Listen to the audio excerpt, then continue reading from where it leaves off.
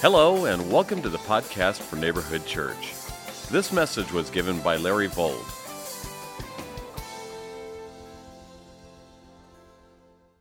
Find your sermon outline there in your bulletin, if you wouldn't mind, and let's make our way to the book of Leviticus, please. Leviticus. You say, where's that? Probably the cleanest part of your Bible. Third book of the Old Testament. Going to be spending 8 weeks looking at this book. 8 weeks in the book of Leviticus. I'm really excited about this book because it says a lot to us. It says a lot to the church, says a lot to our lives as Christians. This might be the first sermon series you've ever heard on the book of Leviticus. This might be the first sermon you've ever heard on the book of Leviticus. And we have the privilege of studying God's Word, and because here at Neighborhood Church we love God's Word, we believe that the whole counsel of God's Word should be taught. Not just the parts we like or the parts that are more familiar to us. All of God's Word is good for us. And this will be a little different series for some of us. Some of our series might be a little easier listening, might be a little more familiar. This series may challenge you to dig a little deeper, and I'm going to challenge you to do that. You're going to have to do a little reading. I can't say everything I need to say about this book in 8 weeks. I promise you that. No possible way. And you're probably going to hear after each message, you're going to think, oh my goodness, he didn't talk about this or he didn't talk about that. You're right. I can't talk about everything in this series. I can't unload all the things that I have in my heart even to share with you. But that means you're going to have to do a little work on your own, and I hope you will. Let's just do a little intro to this series, and I'm going to try to be as brief as I can because the sermon is on the back side of the page. The first part is the introduction to this book. So if you're taking notes, a little bit about the title of the book. My Bible just says Leviticus. What does Leviticus mean? It just means pertaining to the Levites. Who are the Levites? They were the worship leaders. They were the priests in the Old Testament. They were the ones that sacrificed the offerings that were brought before the Lord. There was one great high priest, and then the rest were the priests. They carried out the work of worship before God's people. The author and date of the book, Leviticus was written by Moses under the inspiration of the Holy Spirit. He was the brother of Aaron of the tribe of Levi, deliverer of God's people and great prophet of Israel, around or at about the time of 15th century BC. So that puts it in the framework of the historical narrative of the Bible. Contained in this book are the instructions that God gave Moses pertaining to the laws that regulated the worship of God among his people, rules for worship, and then living holy lives. Much more on that later. The placement of the book in the Old Testament canon of Scripture, it's the centerpiece of the Pentateuch, the first 5 books of the Old Testament, or as some people relate to, the Torah, which is the commands of God. And of course, when we think of the law of God, we think of the 10 Commandments, Exodus 20. But we know also from this whole section of Scripture, from Genesis to Deuteronomy, there are over 600 commands given to God's people. It was written during the period of time when the Israelites camped at Sinai. If you know your Old Testament history, you know that God brought his people out of Egypt. They were under bondage, under Pharaoh's bondage, slavery, and God delivered them with a mighty hand. The book of Exodus has an amazing story of God's great deliverance. And 3 months into this journey, they come to Mount Sinai, and it's at Mount Sinai that God speaks the message of his law. He ratifies the covenant with his people. Can you imagine? There are over 1 million slaves that come out of Egypt. They're Hebrew people, and now they're at Mount Sinai, and Moses is up on the mountain, and you've been greatly delivered, but you don't know this God that has delivered you. And the book of Leviticus, Numbers, and Deuteronomy really give us a beautiful cataloging and chronology of the way God shared his law, which was a way of making covenant with his people. There are some of us here today that know things about this God, but we've never entered into covenant. We've never entered into relationship. And for the Old Testament and New Testament believers, really it's the same. It's through faith. We believe in what God has done, and we come to him by faith. So that's the placement of the book. Its relationship comes right out of Exodus and flows right on in continuity, the book of Leviticus. The prominence of this book in the Old Testament cannot be overstated. It's the first book you would learn as a Hebrew. It's the first book you would learn. You would memorize it because this is the way you would learn how to approach a holy God. I find it interesting. It's the last book that many Christians ever go to. Acceptable worship and how to do it without dying in the process, as we learn from the book of Leviticus. It's not a simple thing necessarily. If your heart is not right when you bring your offering, if there's sin in your life, there are things, capital punishments that could take place all under the old covenant. Thank you, Jesus, that he fulfilled the whole covenant. He fulfilled the ratification of our relationship with God. He did it when his son Jesus came to earth, died on the cross, and paid the penalty for our sins. So Jesus fulfills all the law. Thank the Lord for that. But the prominence is found in this book in an amazing way. Over 40 times in the New Testament, this book is spoken of or referred to. The problem with this book, and I don't mean that there's an inherent problem with the book, but when it comes to looking and studying this book, let me give you a couple things that you just want to jot down quickly. Number one, it's not an easy read. This is the book where every read through the Bible in a year schedule goes to die, okay? And some of you, let's be honest, we started reading Genesis, beginnings, beautiful, Exodus, great delivery, lots of drama, come to Leviticus, and just screeching halt because we don't understand sacrifices, we don't understand the offerings, we don't understand the priestly role. So much of what is in Leviticus is not a part of our daily experiences, so we sort of shut the book and we say, well, I guess Jesus fulfilled it. I don't really need to understand this stuff. Well, remember that all of God's word is important for us. And so as a result of it, not an easy read, it's not very familiar to us. Not very familiar. And like I said at the beginning of the message, thank you. Leviticus talks a lot about things that are difficult to understand, and so it's very unfamiliar to us. And it doesn't seem very relevant or enriching to our spiritual lives at a glance. Even knowing that Christ has fulfilled the law, we tend to assume, therefore, that it isn't necessary. What do the sacrifices mentioned in chapters 1 through 7 really have to do with us?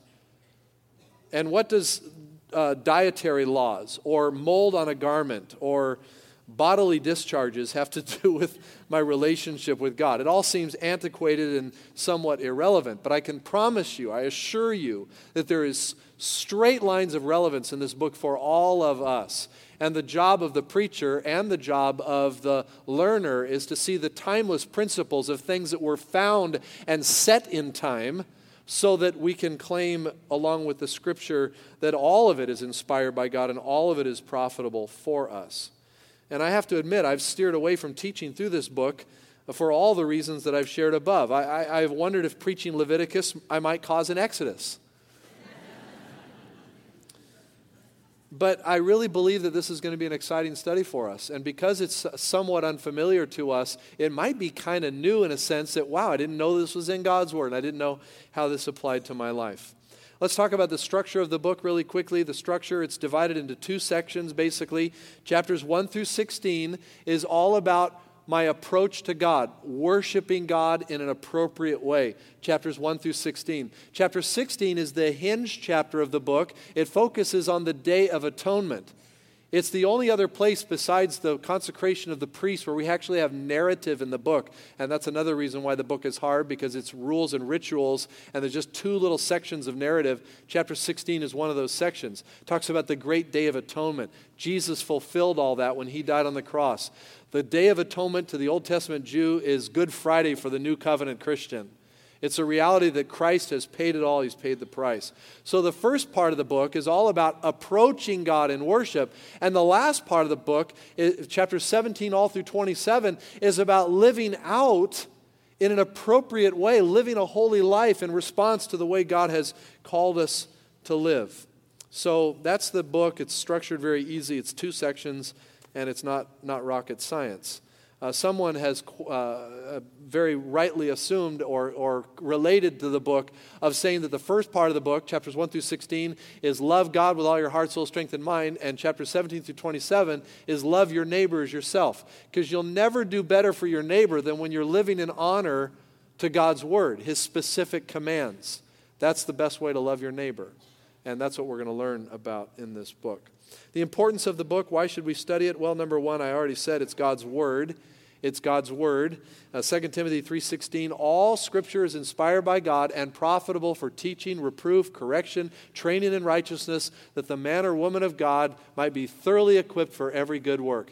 And I love Romans 15:4 that says, everything that was written in the past was written in order to teach us, so that through endurance and the encouragement of the scriptures we might have hope.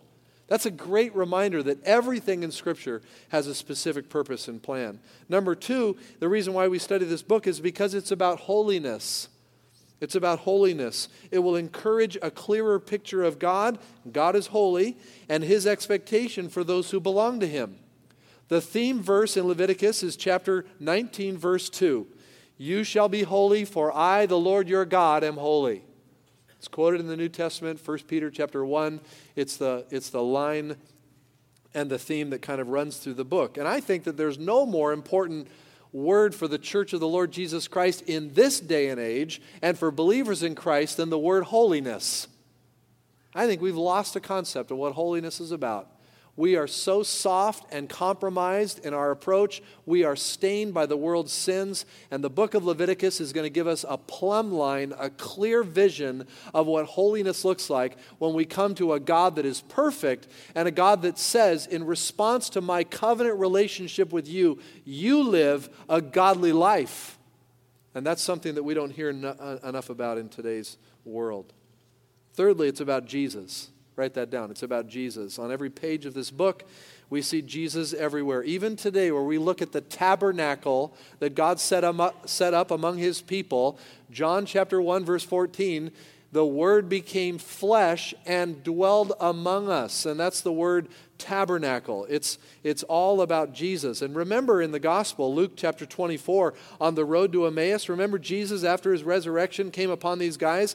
And Luke records saying that, and beginning with Moses and all the prophets, Jesus explained what was said in all the scriptures concerning Himself.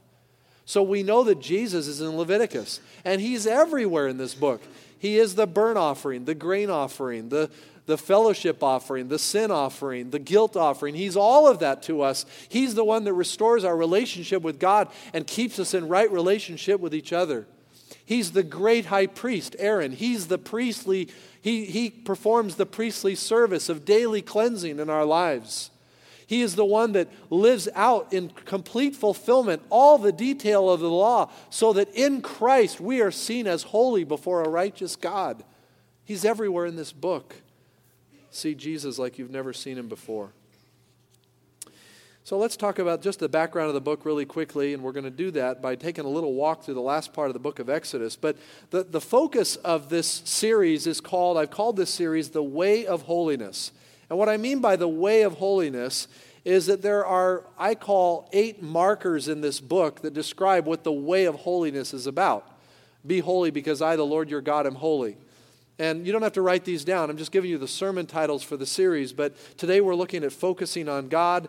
Next week we looked at admitting our need. This is the way of holiness. We must first focus on God. We must admit our need. We must come and worship. That's week number 3. We must stay clean in our lives. That's week number 4. We must trust His forgiveness. Week number 5. We must reflect His holiness. Week number 6.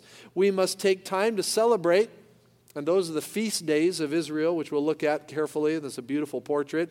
Take time to celebrate. And lastly, week 8, we're going to look at keeping our vows. What happens when we honor God and His Word the way He tells us to? So this is the theme of the book. It's the way of holiness. I want you to get on the way with me, and let's take the challenge and go. Now, when we think of the book of Leviticus, we really can't launch into it without getting a quick overview of the last few chapters of the book of Exodus. And if you have your Bibles and you're quick, you're already in Leviticus, just flip back a few pages to chapter 25, and I'm just going to walk you literally in one paragraph through what takes place between chapter 25 and where we land today, okay, with what we're about to launch into. So in chapter 25, here's what's happening. God asks Moses up on the mountain to build for him a temporary dwelling.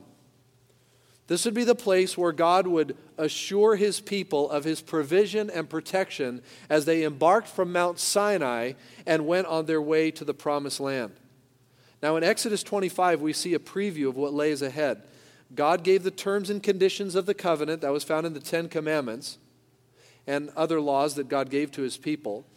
Moses goes to the top of Mount Sinai for 40 days and 40 nights, where God instructs Moses, and key in on chapter 25, verse 8, have them make a sanctuary for me, and I will dwell among them. So this covenant God that is this other, who is this God? Who is Yahweh? Who is Jehovah God? God says, I want you, Moses, to build a temporary shelter where I'm going to actually live among the people. And of course, we know that was to be built right in the center of God's people. It was in the center of the camp that this tabernacle would be built. Now, still on the mountain, God gives precise instructions to Moses about how to build the temple. We see that in chapters 25, 26, and 27.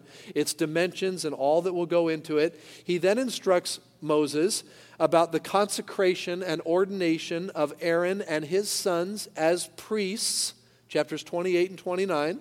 Are you following? After all this, Moses comes back down off the mountain because God says, you need to go down. The people have already violated the covenant.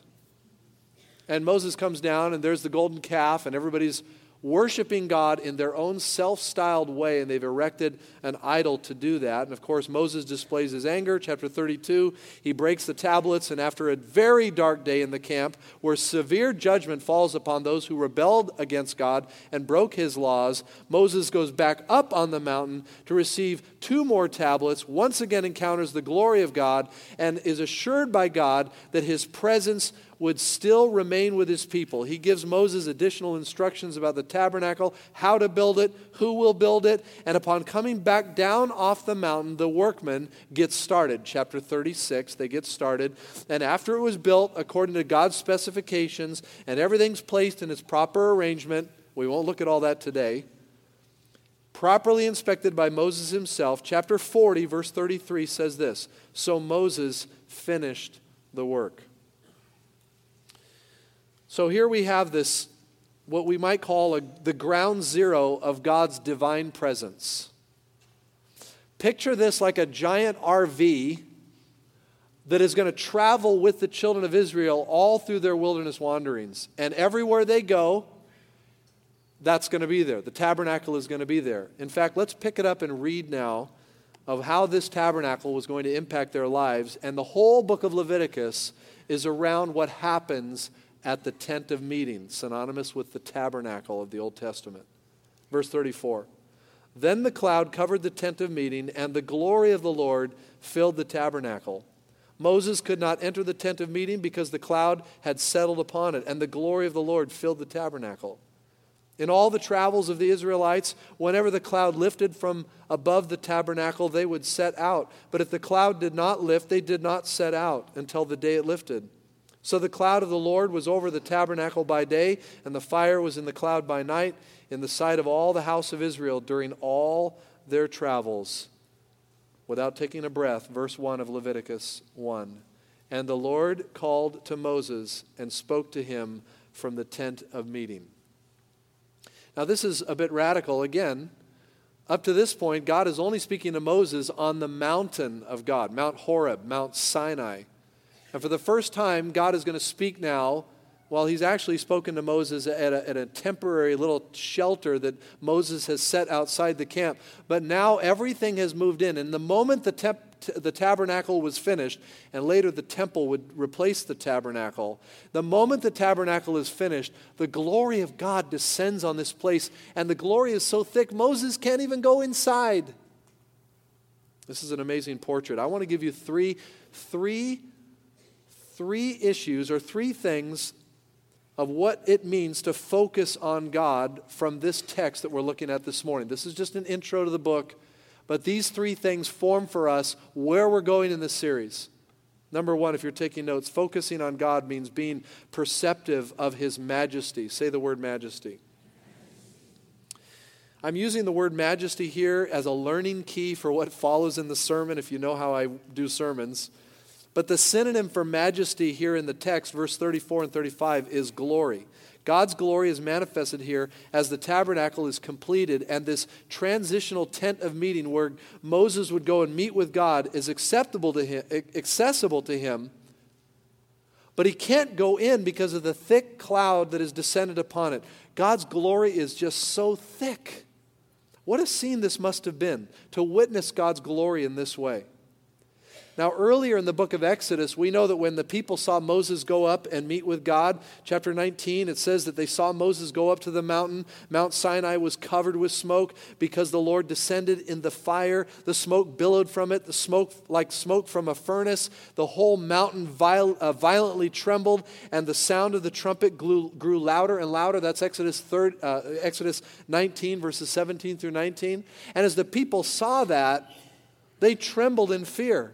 In fact, it says in chapter 20, it says, when the people saw the thunder and lightning and heard the trumpet and saw the mountain and smoke, they trembled with fear. They stayed at a distance and said to Moses, speak to us yourself and we will listen, but do not have God speak to us or we will die.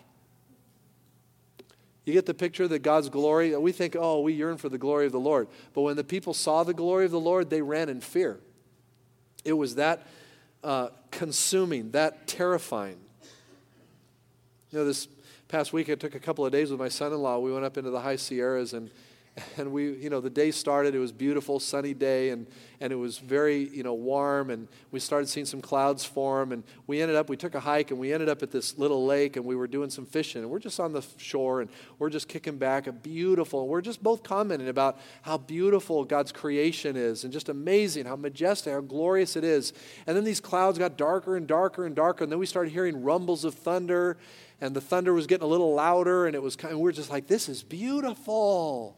This is so gorgeous, and we're just enjoying. I'm, throwing the little lure out there, and pretty soon some drops start hitting the lake, and it's warm outside, and the drops are just kind of big drops. First little drops, and then big drops, but they're kind of like falling every 4 feet or so. We don't even feel like we're getting wet. We're like, this is so beautiful. And then all of a sudden it got a little more intense, and the wind picked up, and suddenly the thunder was just thunderous.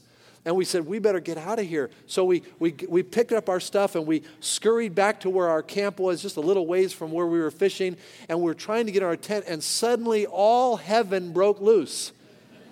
And it started raining pretty hard. And then hail the size of marbles. I'd never seen hail like this. I mean, they're getting whacked. I'm in the tent, and Josh is outside the tent getting whacked back and forth. And finally we get in. So now I got this little 2-man tent, and he and I and the dog are in this tent. And thunder like you've never heard, and just crashing around us. And it was, I have to admit, it was glorious and beautiful, but a little scary.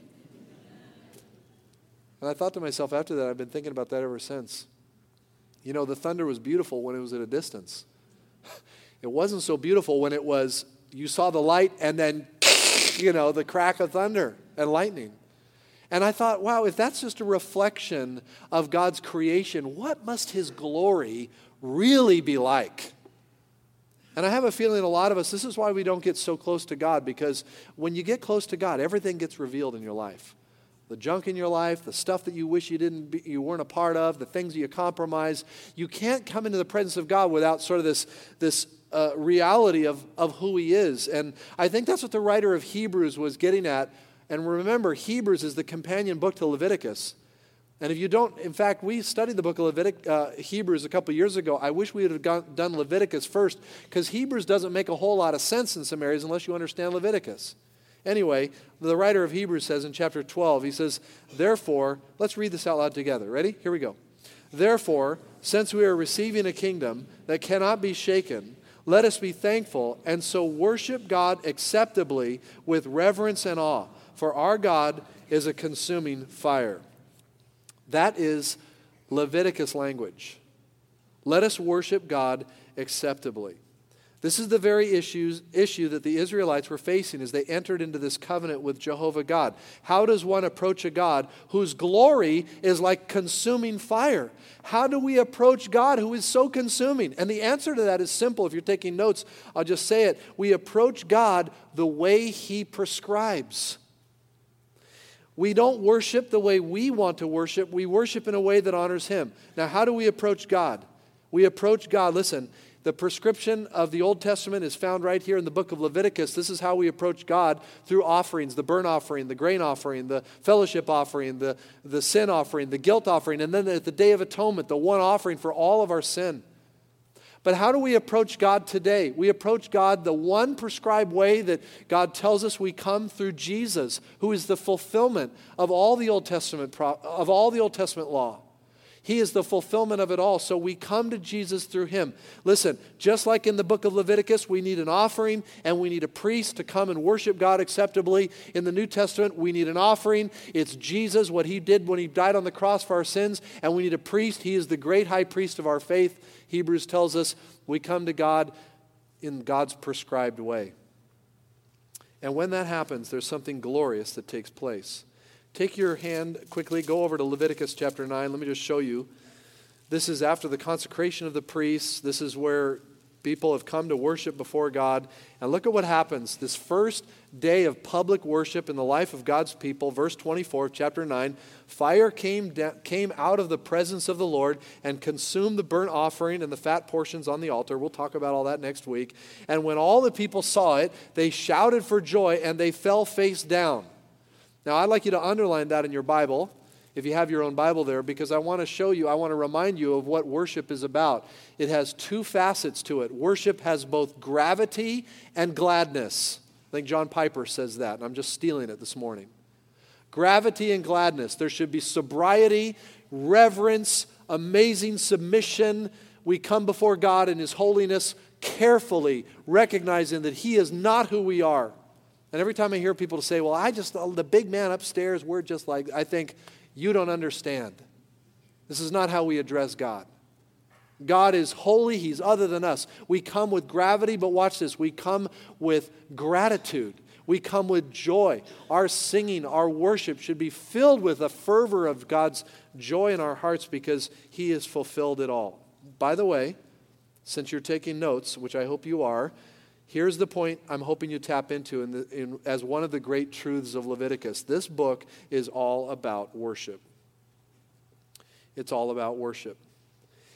It invokes appropriate worship. We come into the presence of God, and in knowing Him and seeing who He is and His glory and His power and His might, it invokes in us worship. Just like it did with my son-in-law as we sat on that hillside after the storm, and after the storm had cleared, and saw the brilliance of the stars and the glory of God shining forth from the heavens. There's something about just creation itself which says there's a God who deserves to be worshiped.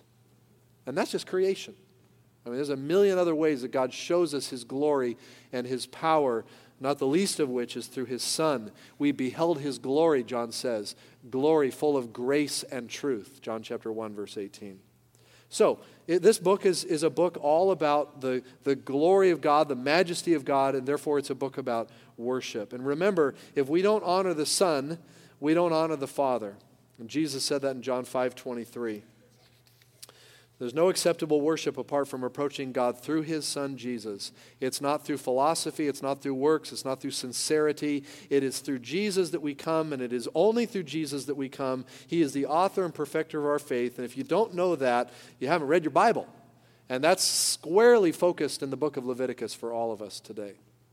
So that's the first thing I noticed just in the intro to this book, that the glory filled the temple, the tabernacle. Moses couldn't go in. Let me show you something else about this. Focusing on God means also being sensitive to His movement. Perceptive of His majesty, sensitive to His movement. Verses 36 through 38 reminds us that the children of Israel didn't move unless the fire by night or the cloud by day moved. And there were times, Numbers chapter 9, verses 15 through 23 tells us that was an intricate thing. Sometimes they stayed one day, sometimes they stayed a week, sometimes it was a month or a longer season, and sometimes even longer than that. And that kind of reminds me that all of us today are in seasons of our lives. Some of us feel a little stuck. We feel like we've been in the same place. It's time to move on. What is God doing in our lives? The book of Leviticus is a reminder to us that when He moves, we move. We move in concert to His will. And it's being sensitive to His movement where we begin to understand a little bit more about what this book is about. And a lot of us are proficient at thinking about God's presence at certain times in our lives. This perception of God's presence is really important, but we sort of put it in compartments. Like we come to church and we go, okay, I'm going to focus on God today. But then we leave here and we become different people. Sometimes it only takes a walk to the parking lot to transform us into different people. Have you noticed that? So we leave the presence of God and we go and we say, well, God was back there, now I'm back in my life. Or we leave our church facility and we go into our day. Tomorrow we start a new work week. Most of us do. Maybe we're already working, whatever. We start a new work week and we might be grumpy or we might be lazy. We just turn into different people. We were in the presence of God, but now we're different. I believe that some of the greatest fights in families happen on their way to church or on their way home from church. Couples arguing, people not getting along. Why is it that we leave God in the church? And that's one of the things that we learn in Leviticus is that God can't be left anywhere.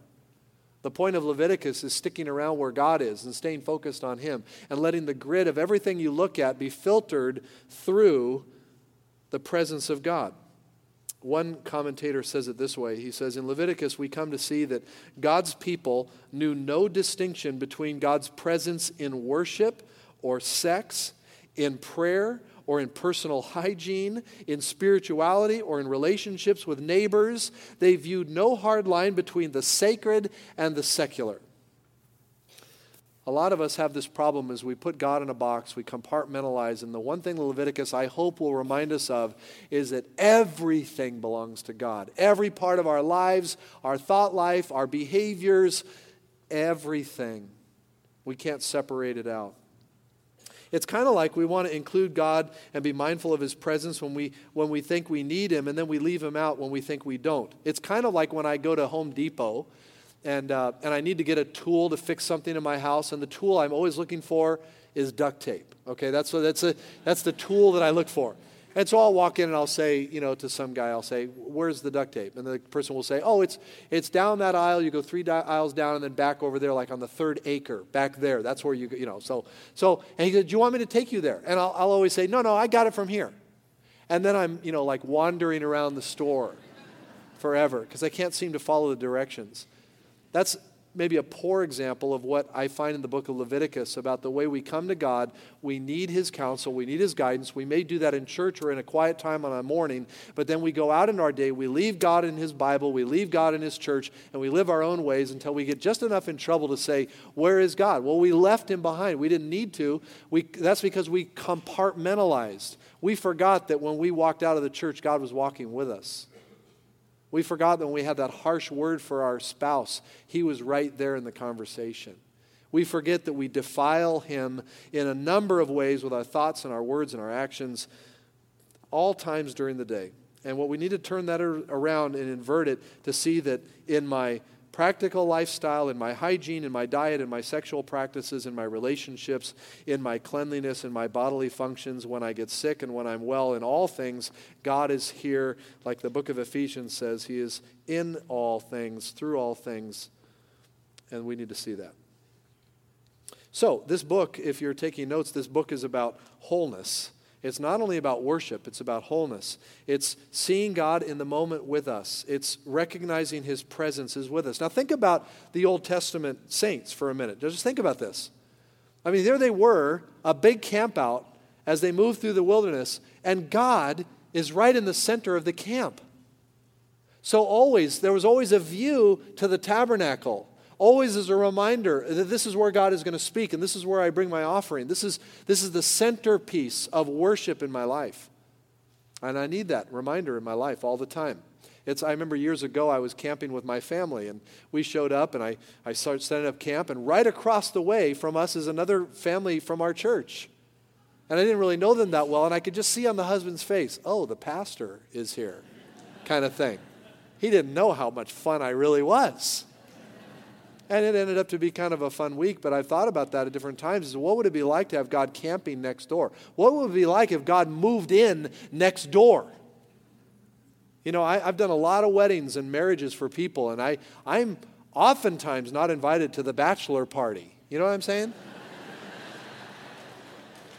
And that's because And I don't mean, sincere Christ followers, they have a lot of fun at bachelor parties, and, the gals do their thing, the guys do their thing. But I'm just saying that sometimes we really don't want a reminder of God's presence in our lives. And this is that subjugation. This is that, compartmentalization that we do. We say, God, you can stay over here, but that's it. No. The book of Leviticus is, God's in the center of the camp, and he sees everything.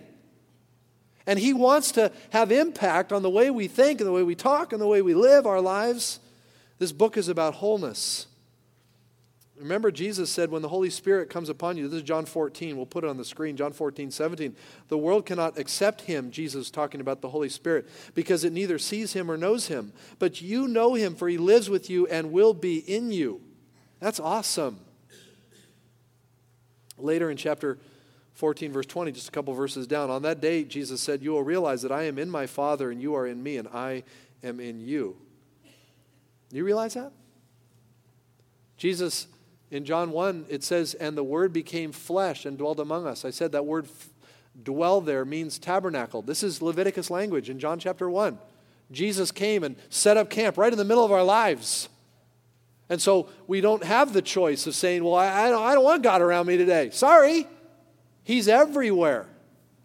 And I don't mean in the pantheistic way like the pagans who believe that God's in that chair, in that music stand. It means that God occupies all places at one time. And he, when we come to know him through faith in Jesus, his son, he actually comes and lives within us. And so it's a mockery to think that we can leave God out of stuff. And we quench and grieve the Holy Spirit of God when we say, I got it from here. I'll take it from here. This book is about wholeness. So many of us are broken. All of us are broken. We're going to learn next week that we have to admit our need, that we're broken people, and that's what sacrifice is about. God told his people how to come to him appropriately with sacrifices that dealt with the brokenness of their lives, so they could be healed, so they could be whole again. The word holiness, we have the word wholeness that comes out of that word. It's a word that describes two sides of the same coin. To be rightly related to God and live a godly life is to really be whole. And many of us are just so broken. That's why this is a great series to invite people to, because I'll guarantee it, there's a ton of brokenness out there. Remember a couple weeks ago we prayed for our friend Mark, who was going into jail for a little stint because of what happened in his life? I got a letter from him, and I just opened it this morning. It just came in the mail. And he says a bunch of things, but he says, so far I've had the privilege of witnessing to 14 brothers. I know that's not even half of the 50 that I'm rooming with, so please pray for me to continue planting seeds. Even though I do not have half of the street and gang knowledge and experience as these brothers do, I constantly see how versatile the love of Jesus and the Bible are. Jesus is the air I breathe, and the Bible is my food. I have nothing without those two things. There's a lot of pain and brokenness here, but these two things have become natural painkillers. That's awesome.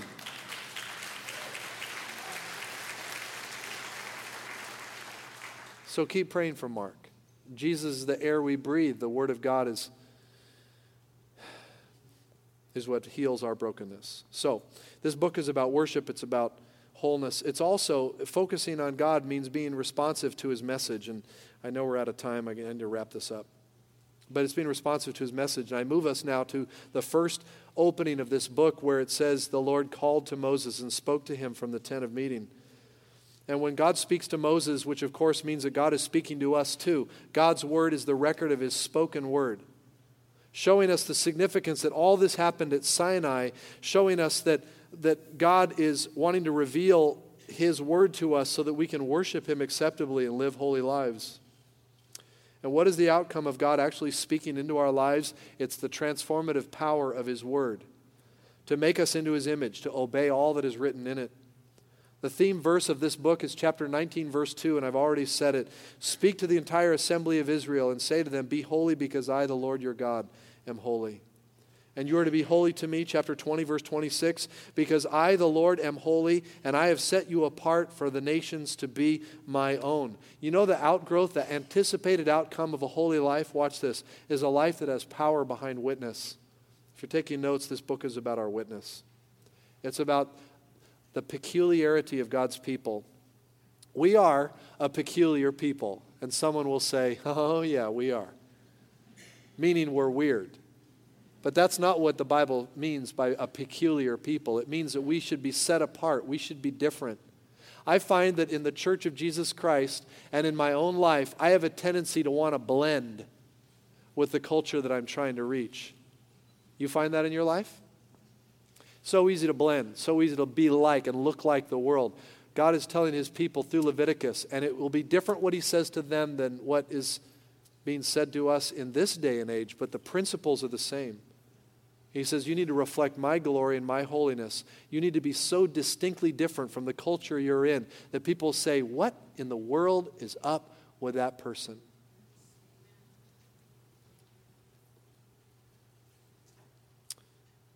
I wish Christians, I wish the Church of Jesus Christ was known more for the things we are for than the things we are against. And they both have to be represented. Don't get me wrong. But the culture that's out there thinks that what we are about is saying no to this and no to that. And what we need to be is so distinctly different in the way we love, in the way we forgive, and in the holiness that's seen in our lives. And I don't know about you, but that is one big gulp when I say those words from my own heart. When was the last time somebody bumped into you or me and said, I'm sorry, I just can't help but to notice, you live such a radically godly life. What is up with that? It's attractive. When was the last time you had a conversation like that? They're few and far between because we're known more, oftentimes, for either not caring, not loving, not forgiving, not reaching out in acts of kindness and love so that our righteousness becomes beautiful and attractive to a world that is dead and broken in its sin. This is a message for the church, beloved. It's a message for us. Peter writes, 2 Peter 3:11, since everything is to be destroyed this way, what kind of people ought you to be? That's what Leviticus is asking. You ought to live holy and godly lives. Philippians 2:14, do everything without complaining or arguing, so that you may become blameless and pure, children of God without fault in a crooked and depraved generation, in which you shine like stars in the universe as you hold out the word of life. Leviticus just explodes in the New Testament with a peculiarity of a holy people that is a holy priesthood, that is a chosen people that is sent out, as Jesus said, to be salt and light in the world. You going to take the challenge? Be holy, God says, as I am holy. This book is about worship, it's about wholeness, and it's about witness. Take the journey. Let's pray. Lord, I know we're going to be plowing through some big stuff in this book, and I am excited about it. Lord, for the last couple of months, you've been working things in my heart, and you've got a lot to do, Lord, in this heart of mine. And I want to thank you, Lord, for loving me, and that none of what I attempt to do to live godly is based on my merit. It's all based on what, Jesus, you did for me. And so I just proclaim your glory and thank you, Lord, that the war is over, the battle is over in the sense that I don't have to fight or work for my salvation. It's secure in Christ.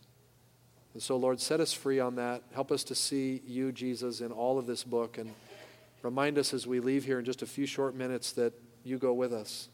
And if there's someone here today that does not have a relationship with you, may they open that moment today by simply saying, Jesus, if you are who this pastor is saying you are and what your word is saying, I want to know you.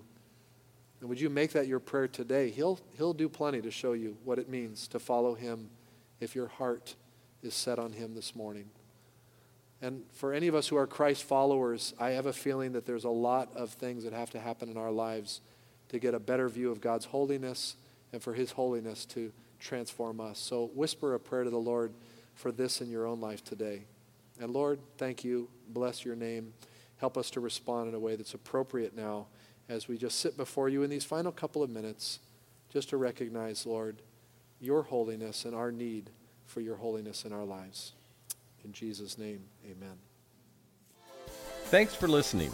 If you'd like to hear additional messages, or you're interested in finding out more about Neighborhood Church, please visit our website at 3crosses.org.